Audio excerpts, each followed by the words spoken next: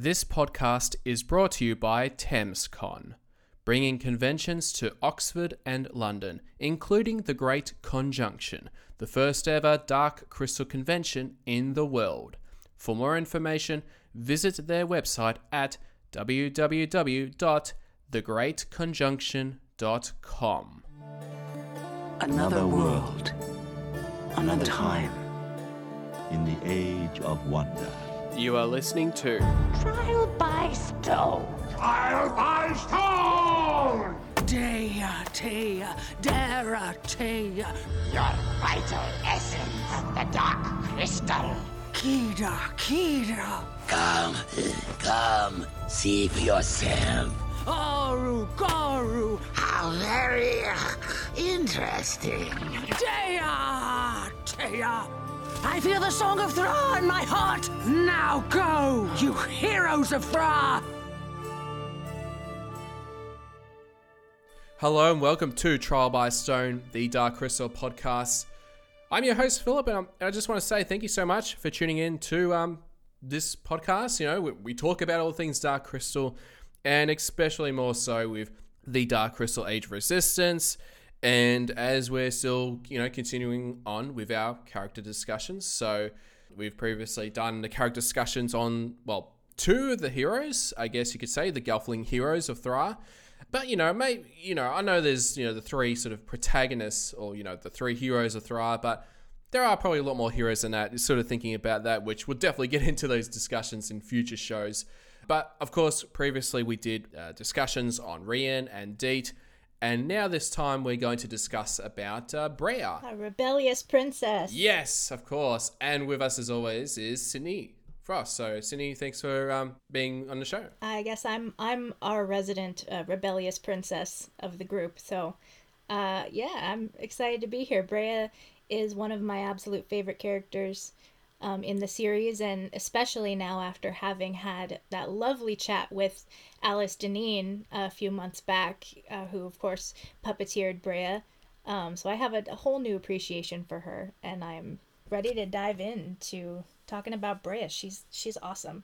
I love a good rebel. Yeah, absolutely. And for those that you can listen to that episode. I think if you just go on darkcrystalpodcast.com, and then you can scroll down. I think you should be able to find that Alice Deneen episode, but also it's on the podcast as well. So if you just scroll down, and you should be able to find that episode, as we've had countless of puppeteers on the show, including her and Neil Sterenberg, and of course Victor Yeard, who performed Hup, which very soon we'll definitely be doing character discussions on Hup as well. Which is really cool. I guess, thinking about, the puppeteering actually, for Breya, sort of talking about that. One of the things that really did surprise me was how I think they used, a Wii remote to sort of control the facial expressions, right? Yeah, the facial expressions, wasn't it? Yeah, it was mainly the eyes and, I don't know. Yeah, it was the Wii nunchuck, right? The little one with the thumb that wiggles around. That they modify the Wii nunchuck, and turns out that it's perfect for like the little minute details of the facial expressions, and I don't think any puppet is quite as obvious with this minute detail as Breya. She has the most articulated facial expressions, and I think we saw that comment all over the fan groups and everything. People just like astounded by how articulate Breya's facial expressions are. She's so memeable. Like, to make little gifs of her for reactions and stuff. Her side eye is legendary at this point. Like her little smile and like it's just so much subtle emotion conveyed through Breya's face. So mad props. And I don't know if that was the same technique they used with Hup as well, I think, which I can't remember. But yeah, again, with Breya, like, just so, and I just loved, I think, especially, with the head turnaround look. I think when they were, at the Crystal Desert, I think. That was one of my favorite expressions. But even early in episode 1, like when she's talking to Skekok, and just like when she's so like, when she gasps, it's like, oh wow, I've read all about you and all that kind of stuff. It's just like, very, very mind blowing. And I know, like, even back when they first released the images, And yeah, a lot of people were really with Brea that she, had those sort of similarities, with Kira. That was really cool. Yeah, the lineage theories started all the way back then. Even back when all we had were pictures, people were already making theories about like, oh, she's got to be Kira's mom or Kira's grandma because she's the one who looks like Kira. Before we even had a trailer, people were already making those observations about how.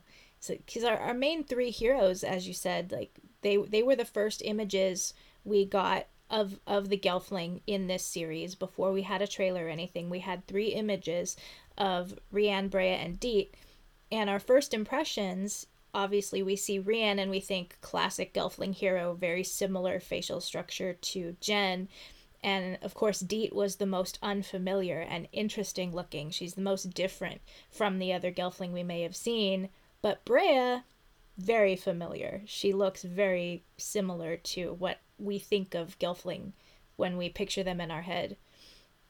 So right away we kind of had that thought in our head of, oh, this is a character that we're going to relate to and feel a sense of familiarity with because she already feels like somebody that we know.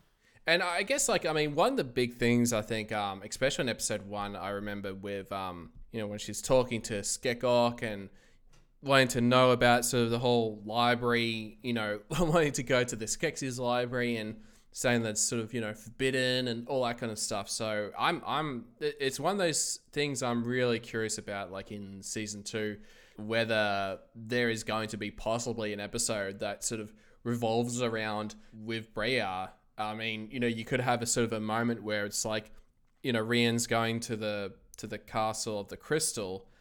She's trying to find out more of the history, the backstory, and all that kind of stuff. So that's one thing I'm really curious about, just because I'm just like, because they sort of mentioned it in episode 1, that I sort of feel like that's something that they've got to possibly it'd be interesting if it pops up in season 2. Yeah Absolutely.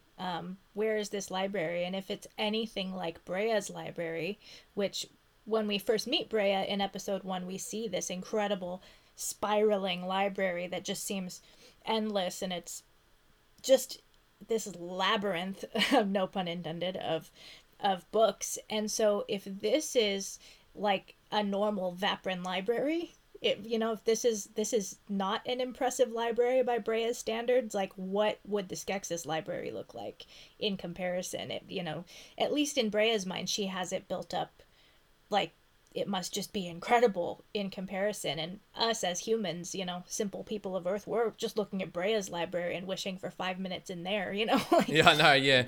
Actually, it made me think about, like, I would love it if it was just like, you're thinking that this Skeksis library is going to be insane, but it's just like this one lone book that's just there, Absolutely. I could see them doing that. I don't know, yeah. That's the ultimate jerk move that a Skeksis would do, like, oh yeah, we got this awesome library. It's way better than anything you can have. Like, it's the best. And you go and it's just like one dusty book.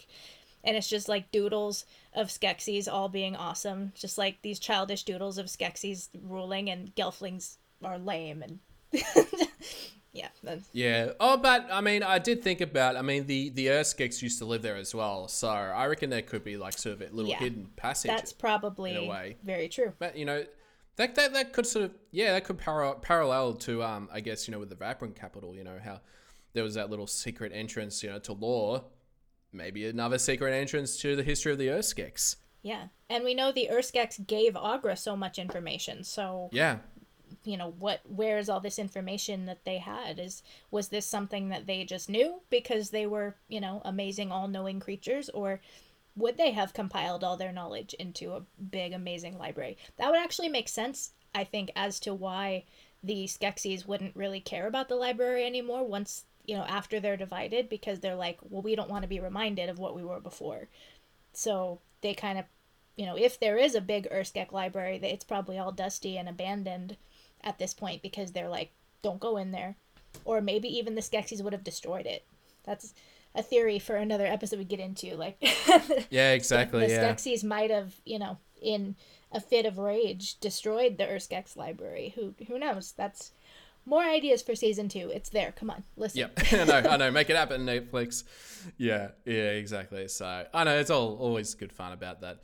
all that speculation. But yeah, and I definitely remember, like, you know, sort of highlights, especially in episode 1. It was just so, it was actually really weird, you know, seeing Brea hugging Skekok, you know, because it was like sort of at a time where, you know, they sort of all got along, and, you know, they didn't know what the Skeksis are up to. And I definitely remember, that first episode, it's like when she was hugging. And you're afraid for her. Oh yeah. You're really nervous for her because, you know, she has no idea yet. I mean, she's a little suspicious because she's the only one who's taken it upon herself to look in the books and be like, something's not adding up here. This is all from their point of view. I have so many questions I want to ask them. And then to be told that the Skeksis hate questions, and she's immediately taken back by that. Like, how can we learn if we don't ask them questions? Why do they hate questions? And that's, I think, when her suspicion really starts, is when she's told, don't ask them questions. And that's like the ultimate crime for Brea. Like, I have to be able to learn and ask questions. What kinds of leaders don't want us to learn? So that's sort of the first step. And then when she meets them, she initially wants to be like, you know, oh, these are our overlords. Life's been great so far. So why wouldn't they be awesome? They're letting me into the carriage. I'm going to hug him. It's great. He's so nice. You know, they could have run me over and they didn't. And you can see, again, an amazing comment on the articulation of Brea's facial expressions, because you can physically see her start to feel weird about what's going on. You can see it in her eyes, like, these guys are not quite what I expected. I feel a little uncomfortable right here. I thought this was going to be a really fun ride, but I'm kind of wanting to get out of here. What's going on? I know, yeah. Especially meeting up, seeing Skeklak, you know, and she's getting the covered pustules in, and she's getting snotted on in the carriage. This is not what I signed up for. And then I think another interesting point about that scene too is the fact that the Skeksis are impressed by the fact that she can read. Like, they don't know enough about the Gelfling or care enough about the Gelfling to know that literacy is not uncommon for them, that they're a full-fledged culture. So when Brea can read, they're like, wow, this one reads. Like, yeah. I mean, it definitely makes me go back even to the Dark Crystal, and, you know, Kira, you know, couldn't read. I mean, she was raised by podlings in a swamp. With that, raised by podling, but you know, couldn't read, you know, with the Gelfling, you know, the inscription from the Wall of Destiny, and it was up to Jen that could. But I mean, Jen got taught really from from his master. That is an interesting point though, too, because that shows us that the Gelfling culture prior to the film was one that was literate and was a culture that had books and stories and songs and legends passed down and libraries. That was something that was inherent in their culture, and we wouldn't have really known that from the movie alone. We knew we had the Wall of Destiny, so we knew that they, you know, had legends, that they kept the history on the Wall of Destiny, but really that was the only glimpse from the movie that we got into Gelfling culture. And Brea really showed us, as an audience who was only familiar with the movie, Brea let us know a huge chunk about Gelfling culture just by the fact that she had this amazing library and that literacy was actually integral to them. And then it goes to show how much is really destroyed and lost between the events of Age of Resistance and the film. It's not just a mass genocide, it's also a total destruction of culture and literature and stories and history that gets wiped out. So, it's a lot.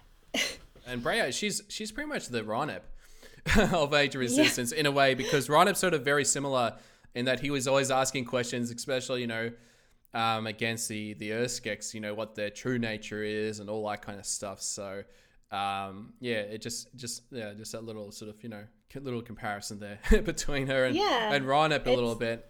Absolutely. I mean, I would really love it if Ronep appeared on, you know, in season 2, that he actually survived, and I can just imagine the conversations that those two would have, you know. Oh my goodness.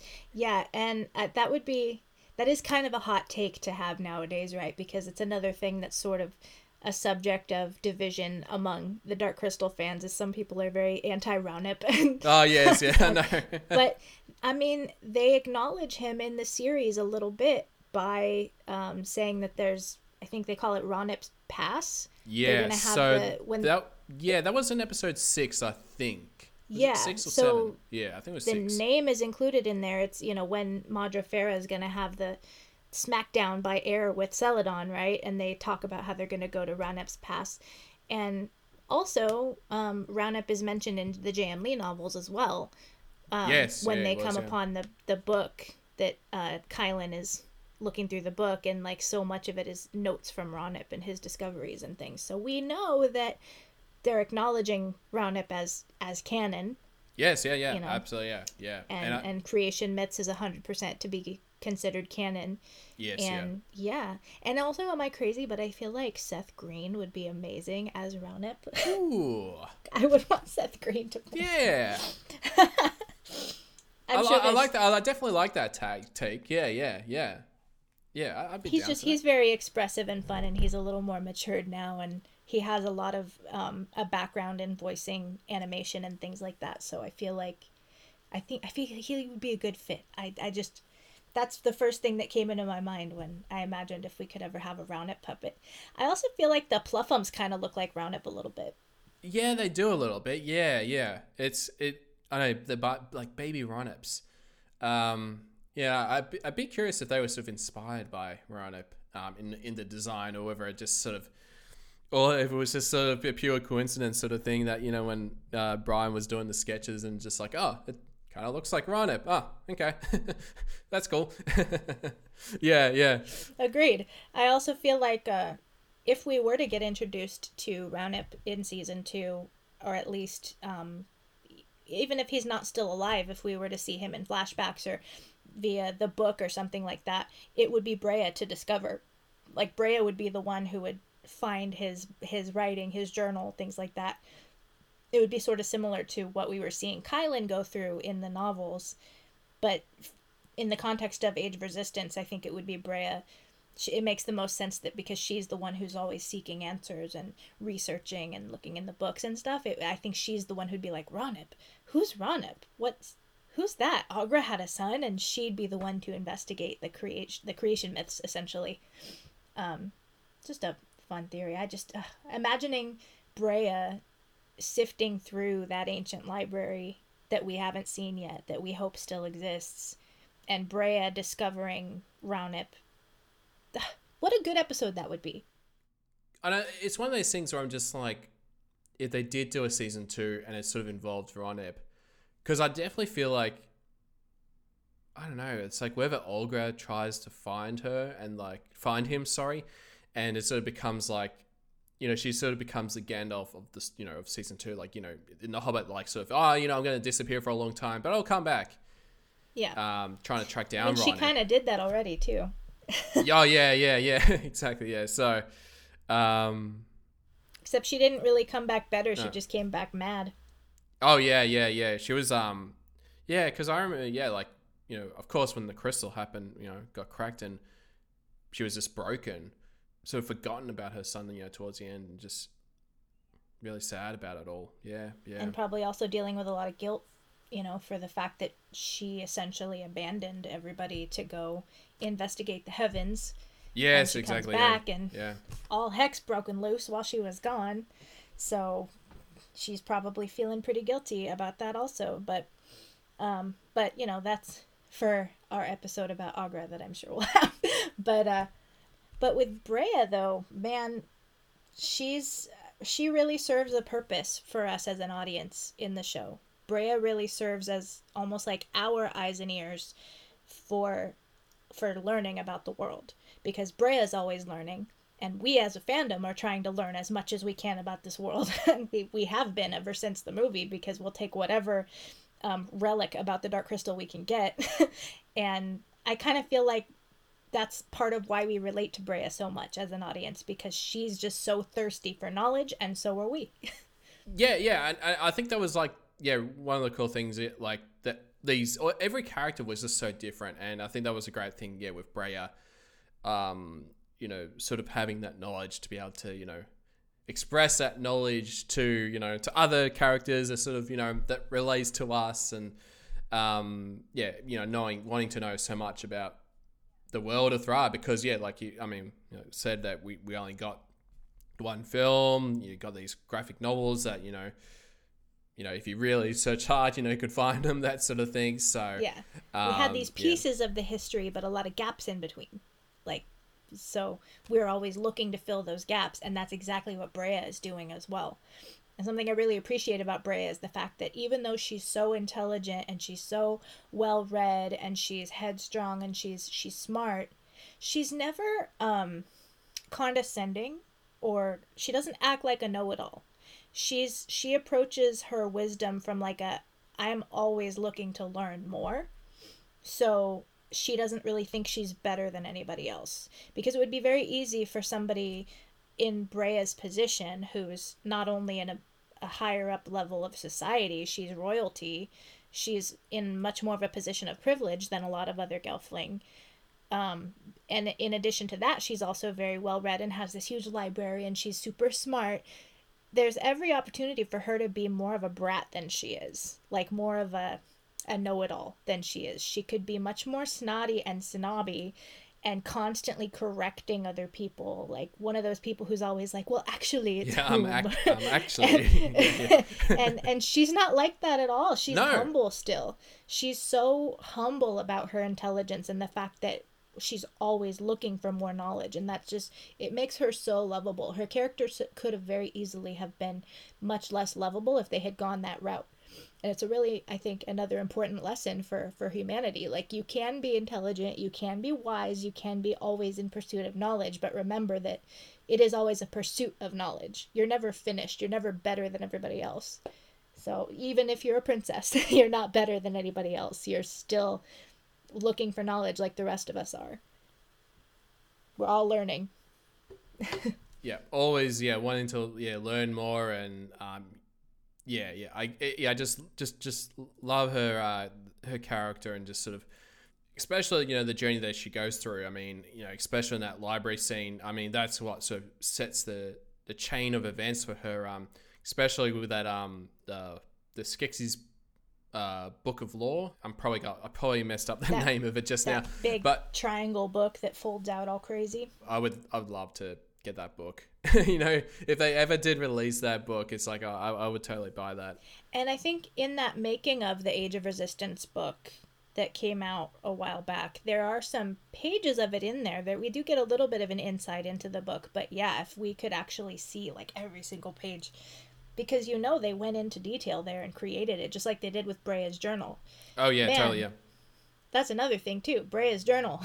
Yeah, she has this amazing prop that they could have very easily have just, made a book with a pretty cover that didn't have anything inside, or only had a couple of pages that the camera was going to see. But there were so many pages that they hand painted and hand drew, which in the Crystal Calls documentary, we see that, you know, we see them talking about how that was created.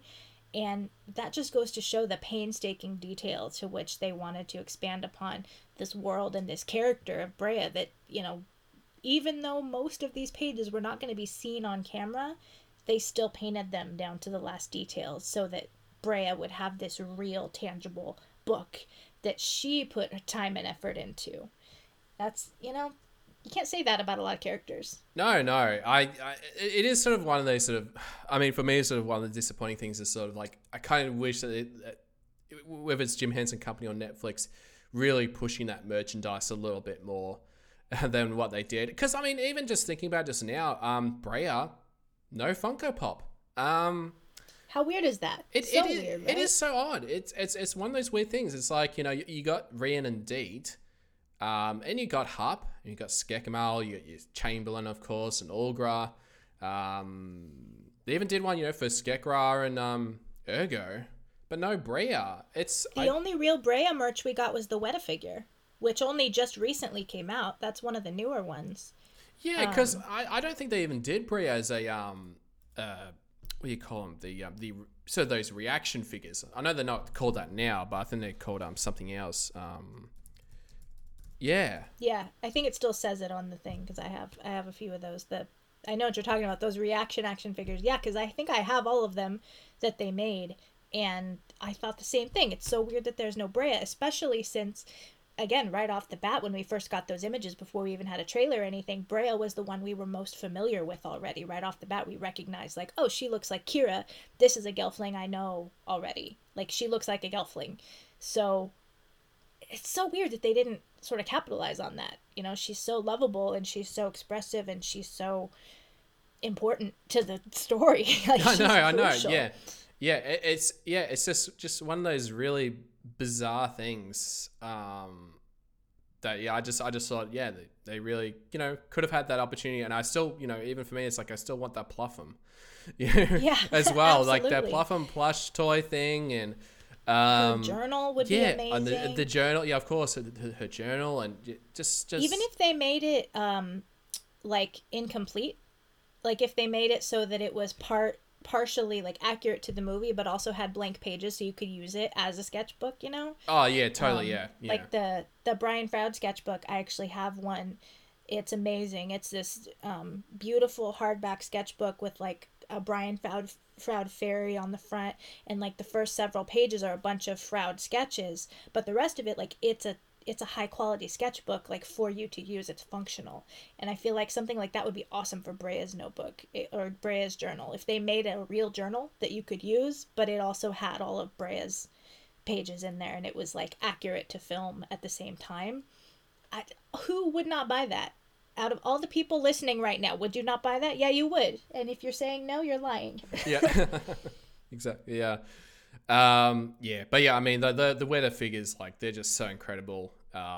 As always, you know, they're always bringing out new figures, and I know probably a bit off topic, but I know as of this recording, Urva the Archer just got released, and it's so much money, but it's so good. It's like, hey, if you have the means, no judgment. Like, I personally just don't have the space for anything that big and beautiful just yet. I gotta wait till I move to a bigger house, but my little Bay Area apartment, those things wouldn't stand a chance against my cats, and I'm not risking that. They're expensive. Yeah. So, but man, someday, I intend to have a beautiful glass case with all of those Weta figures in them one day, and they're amazing. And I'm very thankful we at least have that for Brea, because that Brea figure is beautiful. Yeah, the color. Absolutely, yeah. And I think there's been sort of speculation, because whether, I was just trying to look at with the Brea figure, and whether, because her pose is when she encounters Law. And I know that was sort of another thing, whether, you know, that they might do a figure where, of Law essentially, that you can sort of put the two next to each other. So that would be pretty interesting. But yeah, I mean, and one of my favorite moments from Brea, I think, especially early in the season, I think it might have been episode 2 when she goes to the Seafin to meet Elder Kadir in the tents. Yes, yeah, which of course was, you know, where we got the first image of Brea was actually from that scene. Again, at another level of the, you know, I mean, of course, with other characters, I mean, with the Librarian and Kadir, so that little bit, there's something going on between them too, but also it definitely, you know, shows that Brea's, you know, pretty clever about, you know, she knows that she doesn't listen to anyone's rules at all. She's just like, she's so disobedient, but she's slick about it, and she doesn't care. She just does it. I mean, she cares about what she's supposed to care about, but she doesn't care about getting in trouble. She's like, it's fine if I get, you know, thrown into the, you know, have to wear a silly clown hat as punishment and have to clean some naked podlings. Like, that's fine. I just need the knowledge, and I'm going to break whatever rules I have to get to it. And they're like, you know, don't go talk to the Seafins. She's like, I'm going to do it. I don't care. As she goes. Yeah, they know a lot about their symbols. Yeah, she just figures out what the most efficient way to get the information is going to be, and she does it. And she's so smart, and she's so brave. She just goes, man. She don't care. Yeah. No F's given for Brea. Oh, no. Because, yeah, it's just like, because, yeah, she knew, like, straight ahead about, you know, when Elder just sort of said, Kadir sort of mentions about, bring me the powdered Null Root. And she knew straight off the bat, you know, what the effects of that is, you know, to do with amnesia. So she's like, yeah, I'm not falling for this, you know, I'm 2 steps ahead of you. Yeah, of course. I also appreciated that was sort of a subtle homage to Princess Bride fans. That whole scene with the like, which glass is it in, and switch the glasses and, you know, give him the poison. And yeah. so those of us who are fans of the Princess Bride definitely had a little flashback to, you know, I've spent my whole life building up an immunity to iocane powder. They were both poison. Yeah. So it was a nice little callback to other franchises that I think Dark Crystal fans would also be fans of. And Brea is totally like, she's got big Dread Pirate Roberts energy. Yeah. Yeah. Absolutely, yeah. And then, yeah, I was just thinking just like all these other, you know, things with Brea. I mean, that was, yeah, I think it was the start of episode 3, the Order Lesser Services that you mentioned. That was, again, another fantastic, you know, Brea moment. And yeah, it was so good, like, you know, trying to chase that podling that was just kept running away from her, and, you know, doing all that stuff. And then she makes a deal with one at the end too. Yes, like, yeah. I'm gonna get out of here. I'm gonna let you go. I'm gonna make a little bargain with you. I'm gonna get out of here, and you don't say anything about it. Like, she's so slick. She's such a little ninja. She's just like figured out the most efficient way to get what she needs. And that's the way she goes. It's just like, even if I got to bargain with this little naked podling and get out of here, that's what I'm going to do. She's just, man, she's such a pirate inside, I think. She would have made a good Seafin. I feel like secretly Brea would have enjoyed like running away with the Seafin, because we already know Tavra is fond of the Seafin as well. Those of us who read the novels and know anything about Tavra's character, Tavra, of course, has a really close relationship with Annika, and spent a lot of her childhood sort of running away to hang out with the Seafins, right? And I think Brea has a personality very much in line with that too. I could see in the future, you know, here's another theory for season 2 and beyond, I could totally see Brea, you know, leading a faction of Gelfling to safety by sea, like on a boat, you know, like she tactically figures out what the most efficient way to get as many Gelfling to safety as possible, and executing that and becoming a pirate. Like, how cool is that? Yeah, that'd be it's so cool. It did make me think about, I mean, because of course, like in the show, you know, we know her sisters, her mother, but we don't know, you know, with her whether, you know, she has a father or whether maybe there is 2 mothers. Who knows? So I'm really curious. I mean, you know, if there was another mother or father for Brea, whether they're actually from the Seafin. You know, sort of, you know, that explain her, you know, that pirateness, sort of, you know, that attitude that she has. Because she's so smart, she's able to get away with it every time. Like, she might have a little bump in the road and have to get scolded, but ultimately she gets what she wants. She figures out the most effective way and she pirates it.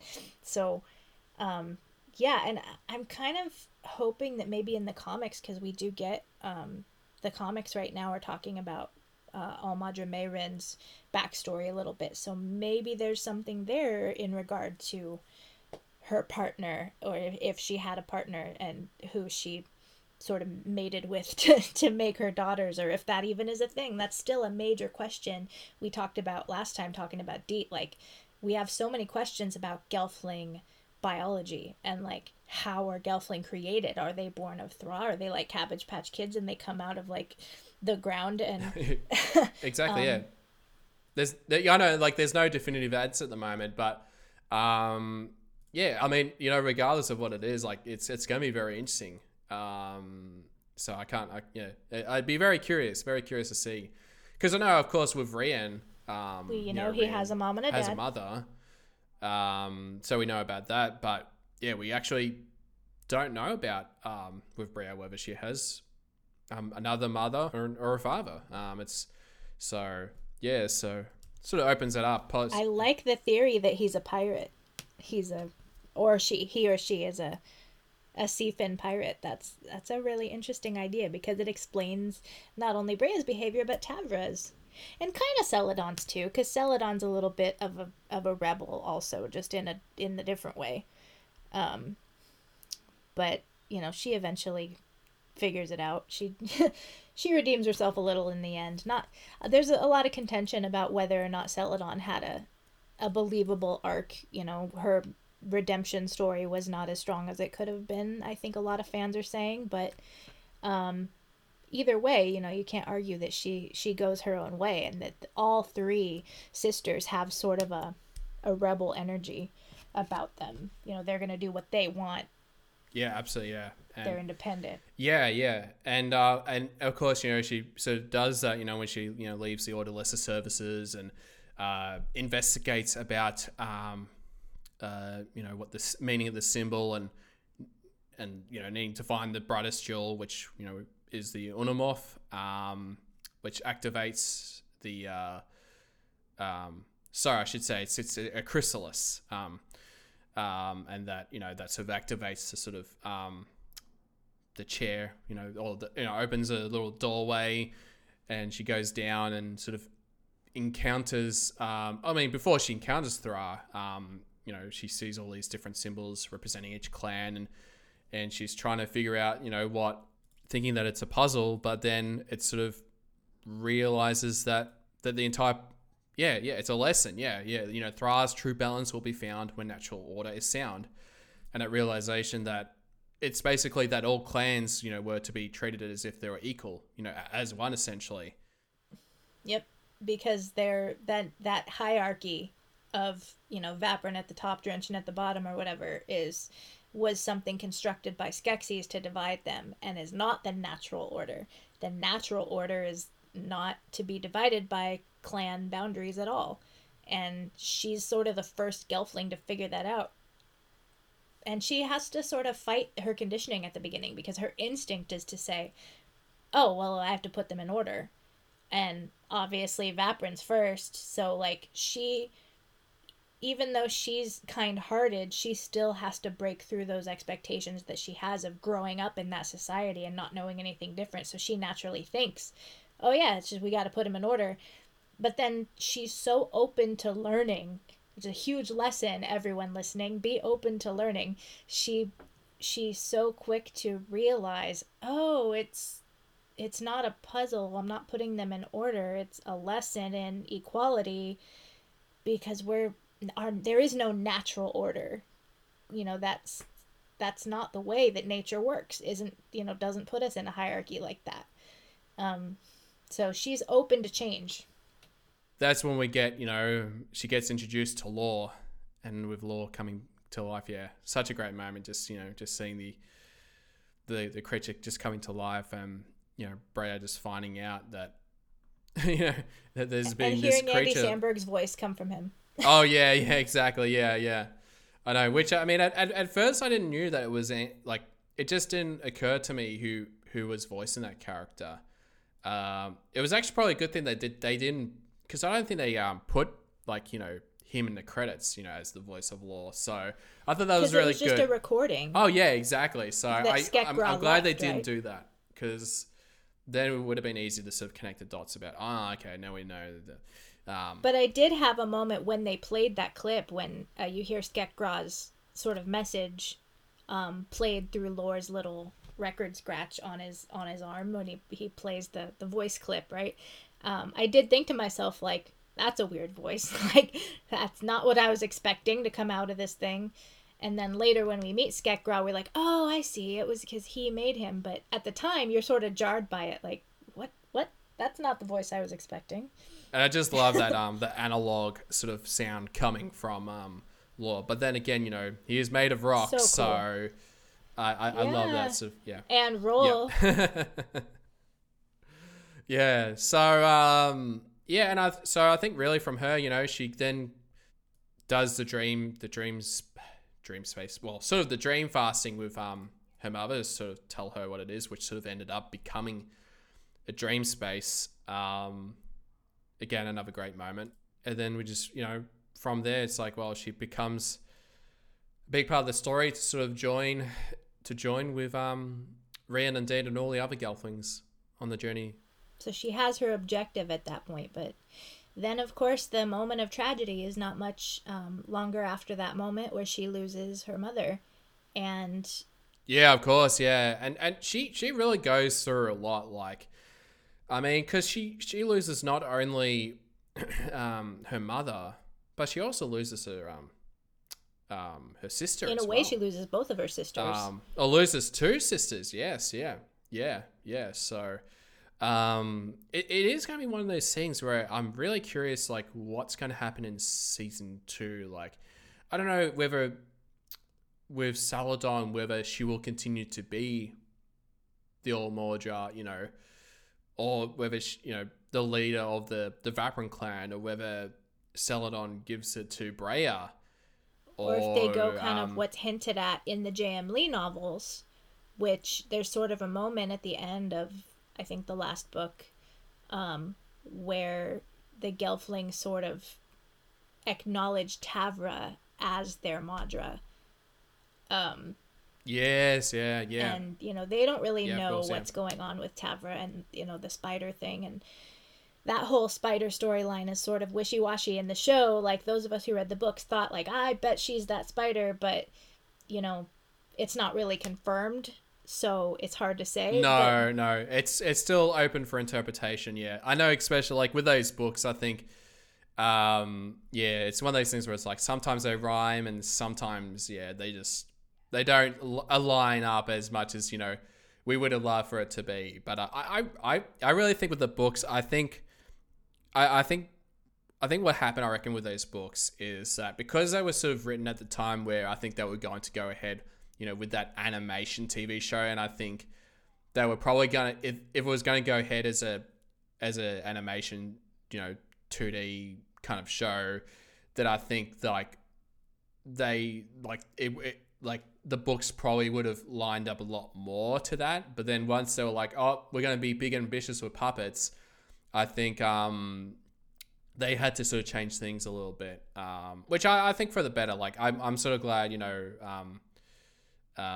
like, I mean, Jamie's books, you know, are great. I really enjoyed them.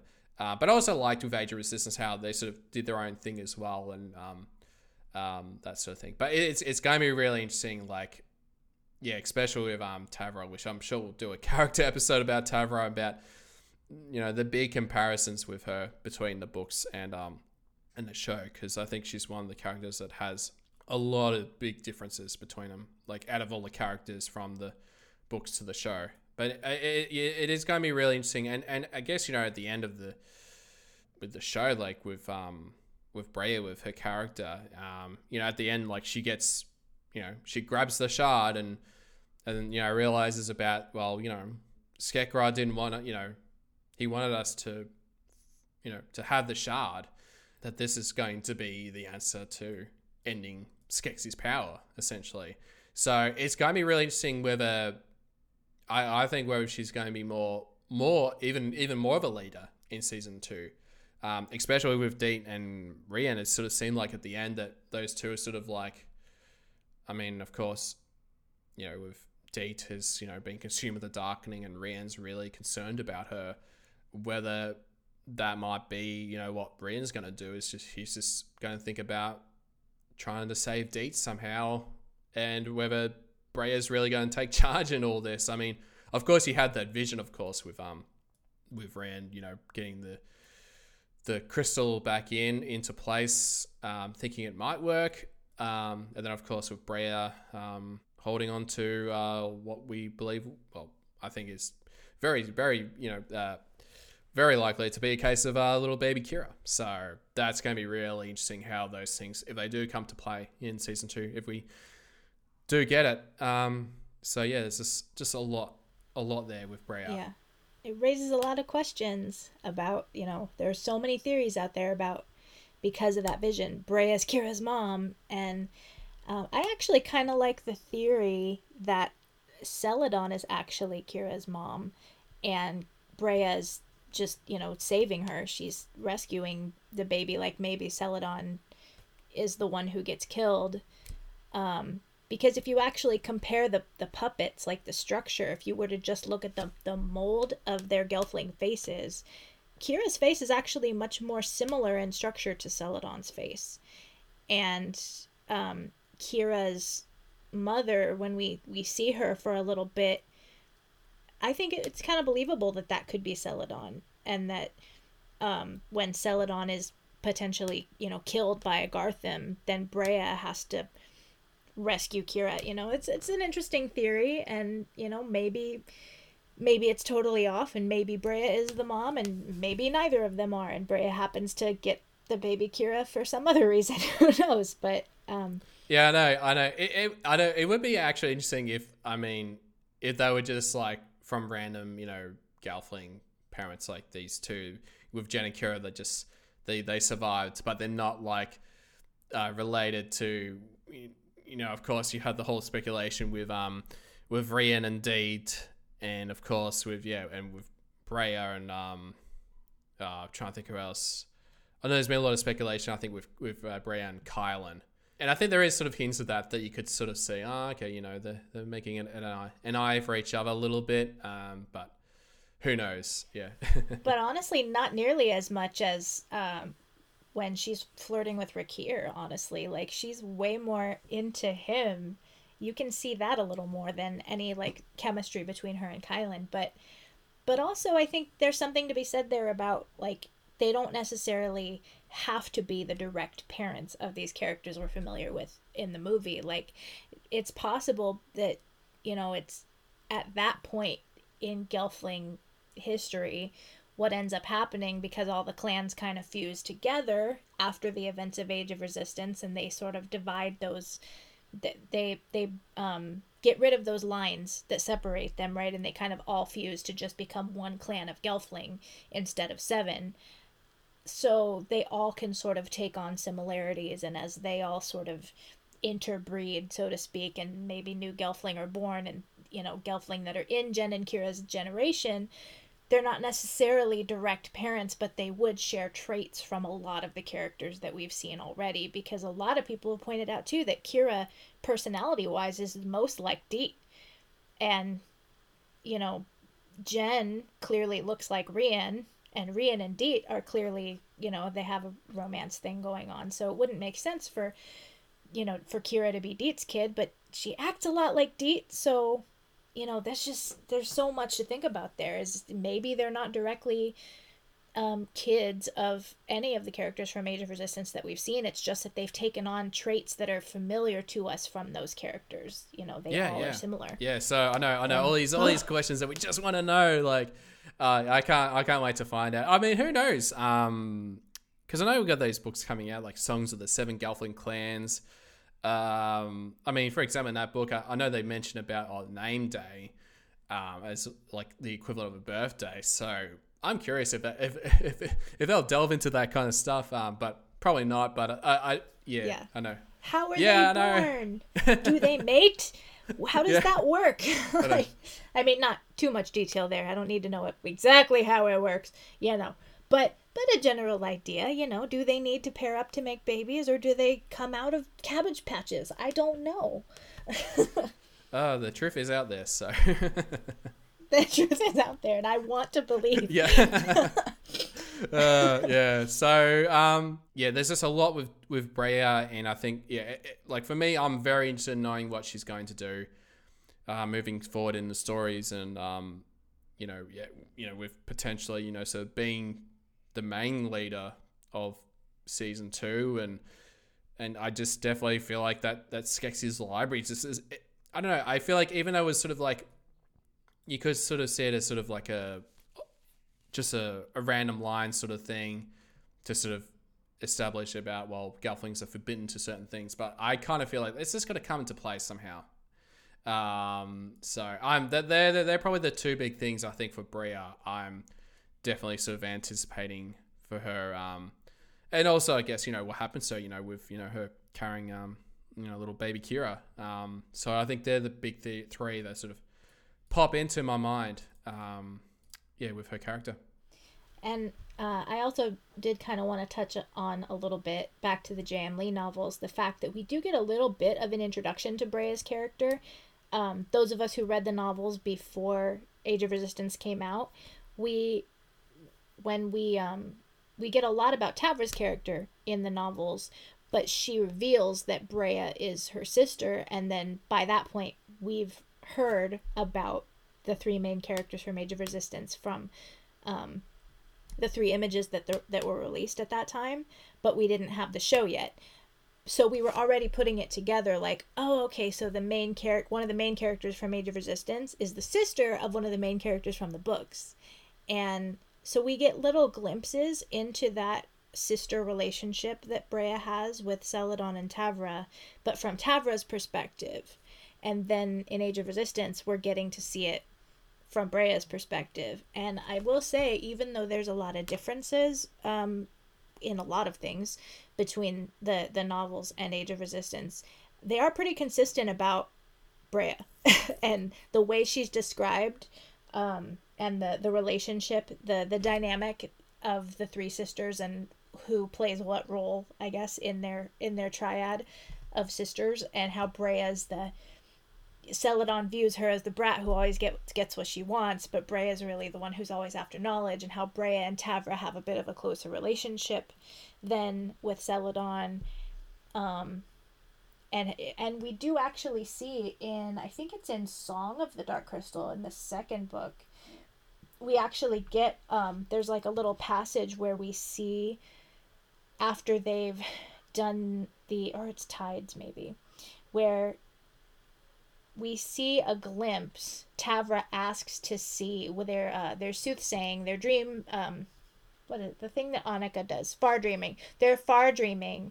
Annika is far dreaming with the main characters, and Tavra asks, can I see my mom and my sisters? So she far dreams to give Tavra a vision of her sisters. And so we see an interaction through Tavra's eyes. We see an interaction between Mehrin, Celadon, and Brea, who are like having this argument. And we see that it's after Brea has had the vision of the Auriel symbol. And Brea is trying to tell Celadon and Mehrin, like, something's not right. I got this vision, and Celadon's arguing. It's like almost an identical scene to what we see in Age of Resistance, with the exception of the pink petals that they put the message on, right? So that's really the only difference. But as far as the actual interaction, they wrote Brea and how she interacts with Celadon and the Almadra like identically. And so we got a nice little hint about what was to come, because then by the time Age of Resistance came, it's like, oh, I saw this. Like, it's a lot like that. Yeah, I know. Yeah. Like even I think last night, like when I was skimming through Tides, and like there was like some dialogue that was like, oh wow, it's exactly the same as it was on the show. And yeah, like I was really surprised, like with Tides, like how much, because I think Tides, probably from Tides onwards, is sort of when it really connected to the show a lot more. You still got those differences here and there, but yeah, so that was really, really interesting. So yeah, I think we'll have to wrap up for our discussion on Brea. But for part 2, we actually want to hear your thoughts on Brea, what you loved about the character. If there's something that we sort of missed over that you like us to just sort of discuss in detail. I know there's just so much about Brea that we could just keep going on and on and on. So if you want to send an email to us at darkcrystalpodcast@gmail.com, or you can just post on our on social media with Facebook and Twitter and Instagram if you got any thoughts that you'd like us to sort of discuss about for the part 2 discussion for Brea. And also, for this episode, we might also we're going to try and do, like with each show, we'll do like a little shout out towards, to people within the community. Because of course, like with Age of Resistance coming out, there's been a lot of love for the show. And of course, a lot of people that are very, very artistic, I guess, with their works, with the fan art and through so many different mediums as well. Not just fan art, but just, that we definitely want to give a shout out, which I know which was your suggestion, Sydney, and so I guess I might pass it on to you. Like for this episode, who's going to be a shout out for this episode? Well, just since I am one of the admins on the Crystal Shard Facebook group, I see so many fan interactions in the Dark Crystal community, and ours is just such a creative fan community. There's so many artists, creators, makers, and there's so much great Dark Crystal artwork and creations out there. And I know a lot of us who complain about wanting more merch and, more Dark Crystal swag. It's out there. You just have to support your local independent artists, and they're all in the fan groups. Today I actually wanted to give a shout out to Artwork by Joy. And you can find her at Artwork by Joy on Facebook and on Instagram. She actually just did an amazing painting from the original film. It's very similar to one of the original posters, but in her own sort of style. And she has a lot of great prints of it, some with like their hand embellished. And so her shop is really great. She's artworkbyjoy.myshopify.com. Artwork by Joy. You can find her on Facebook and of course in the Crystal Shard Facebook fan group. She did recently post, so you can look for her in there. So that's the artist we want to feature today. Check her out. She has a lot of great fantasy artwork from Dark Crystal, Labyrinth, and a lot of other great things you're probably a fan of if you're listening. Yeah, absolutely, yeah. And I was just going through her store, and you see like the Sweet Deet is another great one, and of course you got Baby Yoda there, of course, the Mandalorian. I just wanted to give a shout out to her, and actually we will put the links, all of her links, in the show notes, so you can easily sort of track down her website and all of her social medias. That we're going to do.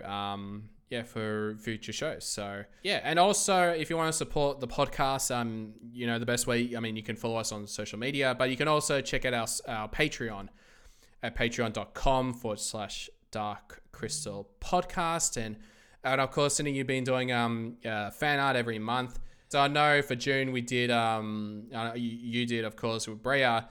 And we're still got to work out who our character's going to be for the July rewards. So, you can check it all that out on patreon.com/Dark Crystal. Yet another way to get Dark Crystal swag. Yeah, exactly. Yeah, and also you get the bonus content where I do these little shows called Dream Space, which mainly is just me just talking to a microphone, which I mainly just do based on just sort of recent things that have happened in Dark Crystal, whether it's like some recent news or something that's like worth sort of talking about. So yeah, it's always a good time. So okay, so we'll wrap up for this episode of Trial by Stone.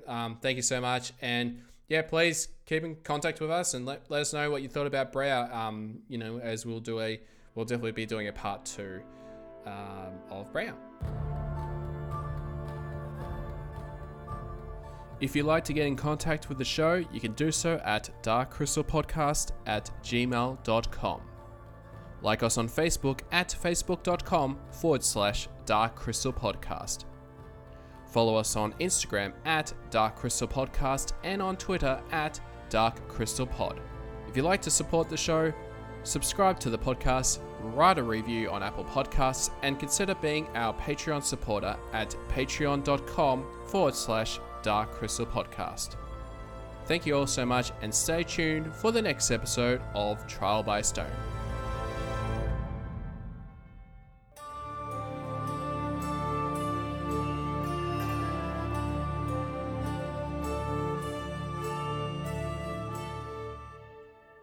This podcast is brought to you by ThamesCon, bringing conventions to Oxford and London, including the Great Conjunction, the first ever Dark Crystal convention in the world.